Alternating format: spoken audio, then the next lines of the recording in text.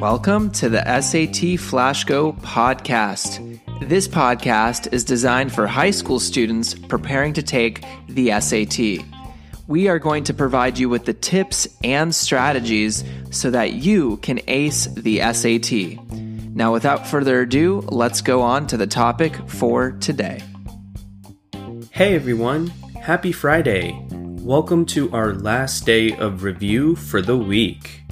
Once again, we definitely recommend that you use the visual aid uploaded on Spotify or Instagram for this problem. You can find more information on this in the episode description. Now let's check out the problem. You are provided with the following equation. A raised to x squared over A raised to y squared is equal to A raised to 5 times the quantity x plus y. Given that A cannot equal 0, what is the value of the quantity x minus y?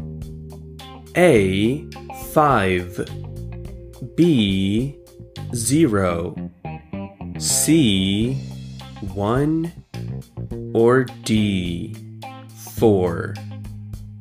To hear that again, you are provided with the following equation. A raised to x squared over A raised to y squared is equal to A raised to 5 times the quantity x plus y. Given that A cannot equal 0, what is the value of the quantity x minus y? A, 5, B, 0, C, 1, or D, 4. Great. Here's the explanation. The first thing to notice here is that the statement that A cannot equal 0 is not actually important to the problem. Often, the SAT will include details like this to prevent you from dividing by 0, which could cause the problem to break down. But honestly, the fact that A cannot equal 0 has no impact on how we'll handle this problem. So now, our primary goal for this problem is to try to get our left side to look like the right, which basically means that we are trying to combine everything together with one base A raised to some power on both sides. Right now, the fraction on the left is making that difficult.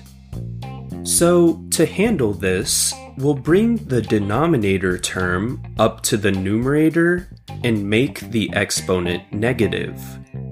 If you remember how we handled negative exponents earlier in the week to create fractions, we are basically doing the opposite of that right now. So after doing so, now our left side reads A raised to x squared times A raised to negative y squared. Using our knowledge of exponent rules, this combines to be A raised to the quantity x squared minus y squared. So our full equation is now A raised to the quantity x squared minus y squared is equal to A raised to 5 times the quantity x plus y. Now that we've succeeded in getting the same simple base raised to some power on both sides, we can directly set our exponents equal to each other by ignoring the bases. This leaves us with the quantity x squared minus y squared is equal to 5 times the quantity x plus y. The key now is to remember the formula for the difference of squares. Based on this formula, the term x squared minus y squared, which is on the left side of the equation, is equal to the quantity x plus y times the quantity x minus y.